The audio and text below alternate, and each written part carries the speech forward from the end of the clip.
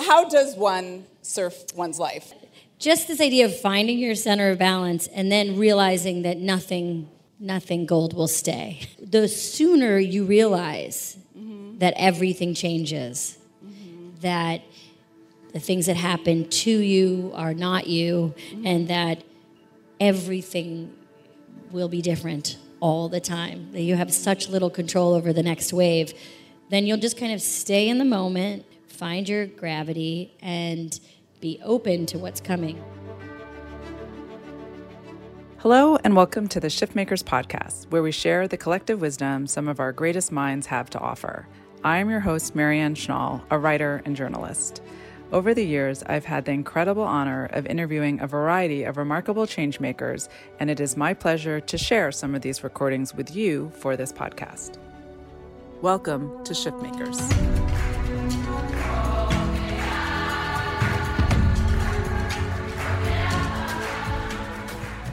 Today, I'm thrilled to share parts of a conversation I had with award-winning actress, author, producer, and director Amy Poehler, who is perhaps best known for her writing and roles on Saturday Night Live and the hit comedy series Parks and Recreation. She is also the producer of the award-winning, inspiring online series Amy Poehler's Smart Girls and has appeared in numerous films, as well as directing and producing a myriad of projects, including her newest feature film, Netflix's Moxie, in which she stars and directs. We sat down at an AOL Build event in front of a live studio audience in 2014. And as you'll hear, what Amy is so remarkable at is her ability to speak across generations with humor and timeless wisdom that is almost universal in its appeal. We began by discussing her book, Yes, Please, which had recently been published at the time of the interview and went on to become a bestseller. What inspired you at this point in your life to write this book, and what are you hoping readers take away from it? I wrote it because somebody asked me to, and I said, yes, please, I will do it. No, I was interested in writing a book from the middle. You know, there's a lot of books with people looking back on their lives and their long history, and also young people kind of on the precipice of their lives. And I was interested in telling a story from like the thick, soupy, hectic, but flavorful middle. And I didn't really want it to be a straight-up memoir because I kind of don't like anybody knowing my business, so it's kind of hard to write about it. Sure. I wanted it to be a collection of thoughts and stories and essays and personal stories and have a bit of an improvisational feel in its structure. Now, you know, I find, especially with your book, which was this blend of, it was funny, but it was also, it was deep. I mean, there was wisdom in there. There was, sort of, snuck in. But I was wondering, first of all, what role humor has played in your life and work, but also how it felt. People think of you as being funny. To reveal this, sort of serious, deep side of you, was that scary? Was it cathartic? I was excited to do it. I feel like I get to do it a little bit in my acting, like on Parks and Recreation. My favorite part of working on that show is the pathos, the fine line between sad and funny, and I love that line. Yeah. I'm a real sucker for it. And I was excited about going deep in that way and not nervous about it. And I kind of felt like if people knew me, they maybe sensed that was something they might get or like. And just tried to balance that with, jokes about, Justin Timberlake. But it is kind of, I don't know, humor is constantly this friend that I get to bring along for the ride. And and I talk about in the book how I think when you go from crying to laughing fast, it like adds years to your life. So I love those moments that are just like you're so sad and then somebody says something and it makes you laugh so hard, and then you're laughing so hard and someone says something and you're just like crying. Yeah. Amy is always one of my favorite people to interview, partly because she is so funny. She has these very strong and powerful things to say, but they are almost always couched in humor, so they can sneak up on you. I also love how she is so unabashed in voicing her ideas. She just stands so firmly in herself, her opinions, and the causes she cares about. Why is it called Yes, Please? I say in the book that it's called Yes, Please because yes is a word I like very much, and I've said throughout my life, and it's kind of got me to where I am, I think. It's an improv term, and it's a way of jumping into things without quite knowing how they're going to work. And the please is because now that I'm older, I realize that you kind of can't do it alone, and you don't do it alone. And so the please is my attempt to, my sacrifice to the gods. And it's also just a nice title for my children to say. And how would you describe your creative process, and what inspires you? What inspires me is a deadline. Okay, I can relate, yeah. My creative process is hellish. I wanted to write about how people tend to treat writing with real austerity. There's just like a lot of I dressed for writing and, I went to my writing spot. And it's like, what the f*** are you talking about? This is a nightmare. Writing is a nightmare. It's just the hardest, just hacking away. Anytime people make hard things seem easy, unless you're improvising or something, you're doing a disservice in a way, because hard work is hard work. You got to really work. So to get to your question, my creative process is a lot of stomping around and huffing and puffing and being upset that I said yes to something, and the deadline is looming, and it's just out of the doing of it. And I wrote about it in the book that I realized that the talking about it is not the thing. The doing is the thing. The way you do the thing is you just have to do the thing. I never thought of it that way. Yeah. Now, you work in so many different mediums. You're a writer, you're an actress, you're a director, you're a producer, comedians. Is there one hat that you wear that feels most comfortable or that you find the most fulfilling, or is it all sort of equal opportunity? At the end of the day, I just define myself as a professional breakdancer. And that's where I feel that's my zone. And the other stuff just feels like a real fun hobby.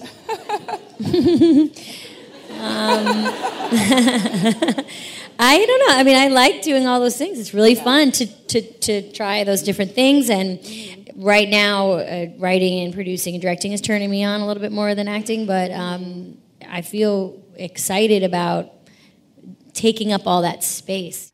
I just want to say that I just love that idea of taking up space. When I reflect back on so many of the influential women that I've had the privilege of interviewing who maybe started as one thing and then evolved into, many different careers and industries, or even someone like Nancy Pelosi, who didn't even run for office until she was 47. Jane Fonda, who always has talked about her life in acts, from, being an actress to being an author, and now she's got her Fire Jill Fridays. Even myself, I started out as an, entertainment reporter, and then gone on to being, an author of 4 books, having this podcast, founded 2 online platforms. I think that is actually reassuring, and particularly maybe for young women or young people generally, to just know that you can set out and have a goal and a strategy for yourself, but be open to sort of the unexpected and, different roads that might unfold in front of you, because they can lead you to all kinds of exciting things. Season 2 of Shift Makers was brought to you by the Shift Network. Shift offers courses, programs, and workshops to unlock your full potential through transformative education and media with like-minded allies who are called to create a better world. Visit theshiftnetwork.com to learn more about their online courses, summits, and events. Do you have any people that inspire you? Do you have any role models or mentors that really helped guide you? Yeah, I look towards right now older people who are older than me, older women especially, who have navigated motherhood and in a career and a sense of self, and I lean on them quite a bit. And most of them aren't famous; they're just people that I know in my life. But I'm at a time now in my life where I'm really interested in people older than me, who have something to share with me about how they did it. Because you young people are obsessed with robots and you're going to die at their hands. And I should have opened this by saying I think the internet is a terrible idea. I forgot to say that up front. I think the internet is a disaster. It's killing us all. Now, on the other side of the spectrum, speaking of young people, you have this amazing series that I'm actually a big fan of, Smart Girls at the Party, that you developed with 2 of your friends, and an online hub and a web series. What was your motivation for launching Smart Girls? Well, like a lot of things, my motivation was just kind of selfish in that I wanted to do a web series, a show that maybe I would have watched when I was younger, and also I wanted to just talk to young girls. I like being around them, even though I was joking that you're all web obsessed. But I feel very energized and optimistic when I'm around young people, young women especially. And I wanted to just start like a Charlie Rose style interview show for girls where I talk to them about their kind of day to day, but I treated it as seriously as we do all of our actresses and politicians and other wackadoos that we think are important. And just celebrate the everyday, the non-famous part of life. And then that started to grow into other programs, and now we're relaunching. And it's an attempt, I don't know, to just do something funny and also like sneakily empowering to celebrate the curious person, the young curious person. Since this interview, Smart Girls at the Party has evolved into Amy Poehler Smart Girls, and their motto is, quote, change the world by being yourself. The online series has expanded with essays from Natalie Morales, Jenna Elfman, and Brittany Packnick-Cunningham, and to include initiatives like their 2017 Fueled by Failure Summit and their current series, Camp Goldilocks, developed in partnership with the Elida Hill Foundation, empowers girls in STEM. Check it out at amysmartgirls.com. The motto of Smart Girls is change the world by being yourself. And when you think about that, that seems like should be sort of an obvious thing, this ability to be ourselves. Why do you think that's so hard in our society? And is that something that came easily to you? From reading your book, I feel like you always did have a very strong sense of yourself. Thank you. I don't know if that's true. I think it was something I had to work on, but truly, and I think, I say in my book, like I'm about 10 or 15% there, which I think is really good progress. Okay. But I think vulnerability is power. I'm interested in the open-faced sandwiches of the world. I'm less drawn to the people that obfuscate and are withholding and kind of tricky for no reason, just not my bag. So I like vulnerable, open people, and I think when you're that way, you're actually being very brave, and you, by presenting the real truth of yourself, who you really are, then you change the molecules in the room, and then the temperature goes down. I don't know how it works. Then I remember being so surprised and touched when she brought up my site, feminist.com, and got passionate about the topic of feminism. There's a lot of talk right now about celebrities coming out as feminists, and also talk about whether that is even a good thing for feminism to become trendy or whether that dilutes its meaning. Oh, I want to talk to you about this. Oh, good, because I really want to talk to you about this.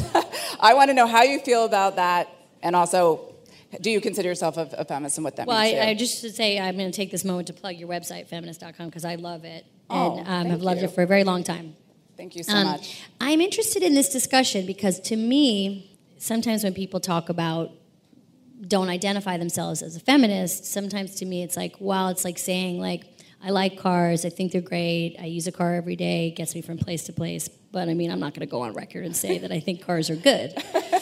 But that being said, this discussion, this media discussion about who is and isn't a feminist is yet another example of the media attempting to divide us, to take us and split us apart and argue among each other, right? So it's like, she said she was, she said she wasn't, now she's mad that she's not, and she made her one. It's just bullshit, which is just like, it's yet another attempt for us to talk shit about each other and for people to bait you into saying, what do you think about so-and-so? And it's like, well, first of all, it's none of my business what they want to say or do.